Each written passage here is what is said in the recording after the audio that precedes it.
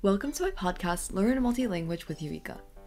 Hi, today I'm going to discuss some numbers that you can call when you need a firefighter or an emergency medical service.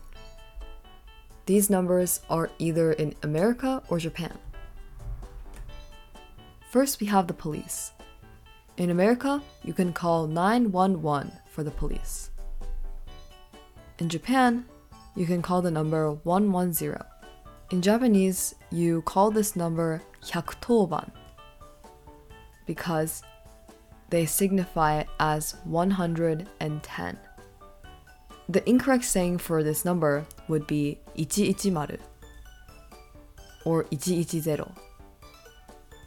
When you need to call the fire department or firefighters, you can call 911 in the US as well. In Japan, however, you call the number 119. Again, in Japanese, you pronounce this as 119 instead of 119. That one is incorrect. Now we have the ambulance. If you want to call the ambulance in America, you can dial 911 as well.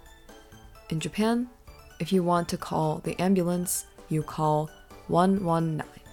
The correct pronunciation for this is 119instead of 119, which is again incorrect.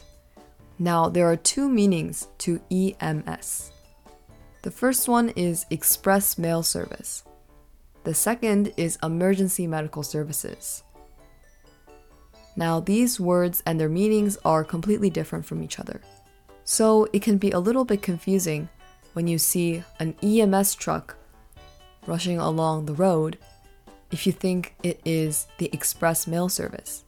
Overall, America shares the same number for all problems, no matter whether it be the police, the fire truck, or the ambulance. In Japan, however, the numbers are slightly different for each kind of emergency that you have. The police is one number, and the ambulance and the fire department is another number in Japan. So those are the emergency numbers that you can call if you are ever in an emergency in any of these countries. Remember to say the correct pronunciation and meaning of these words. Thanks for listening to today's episode. Hope to see you in the next one.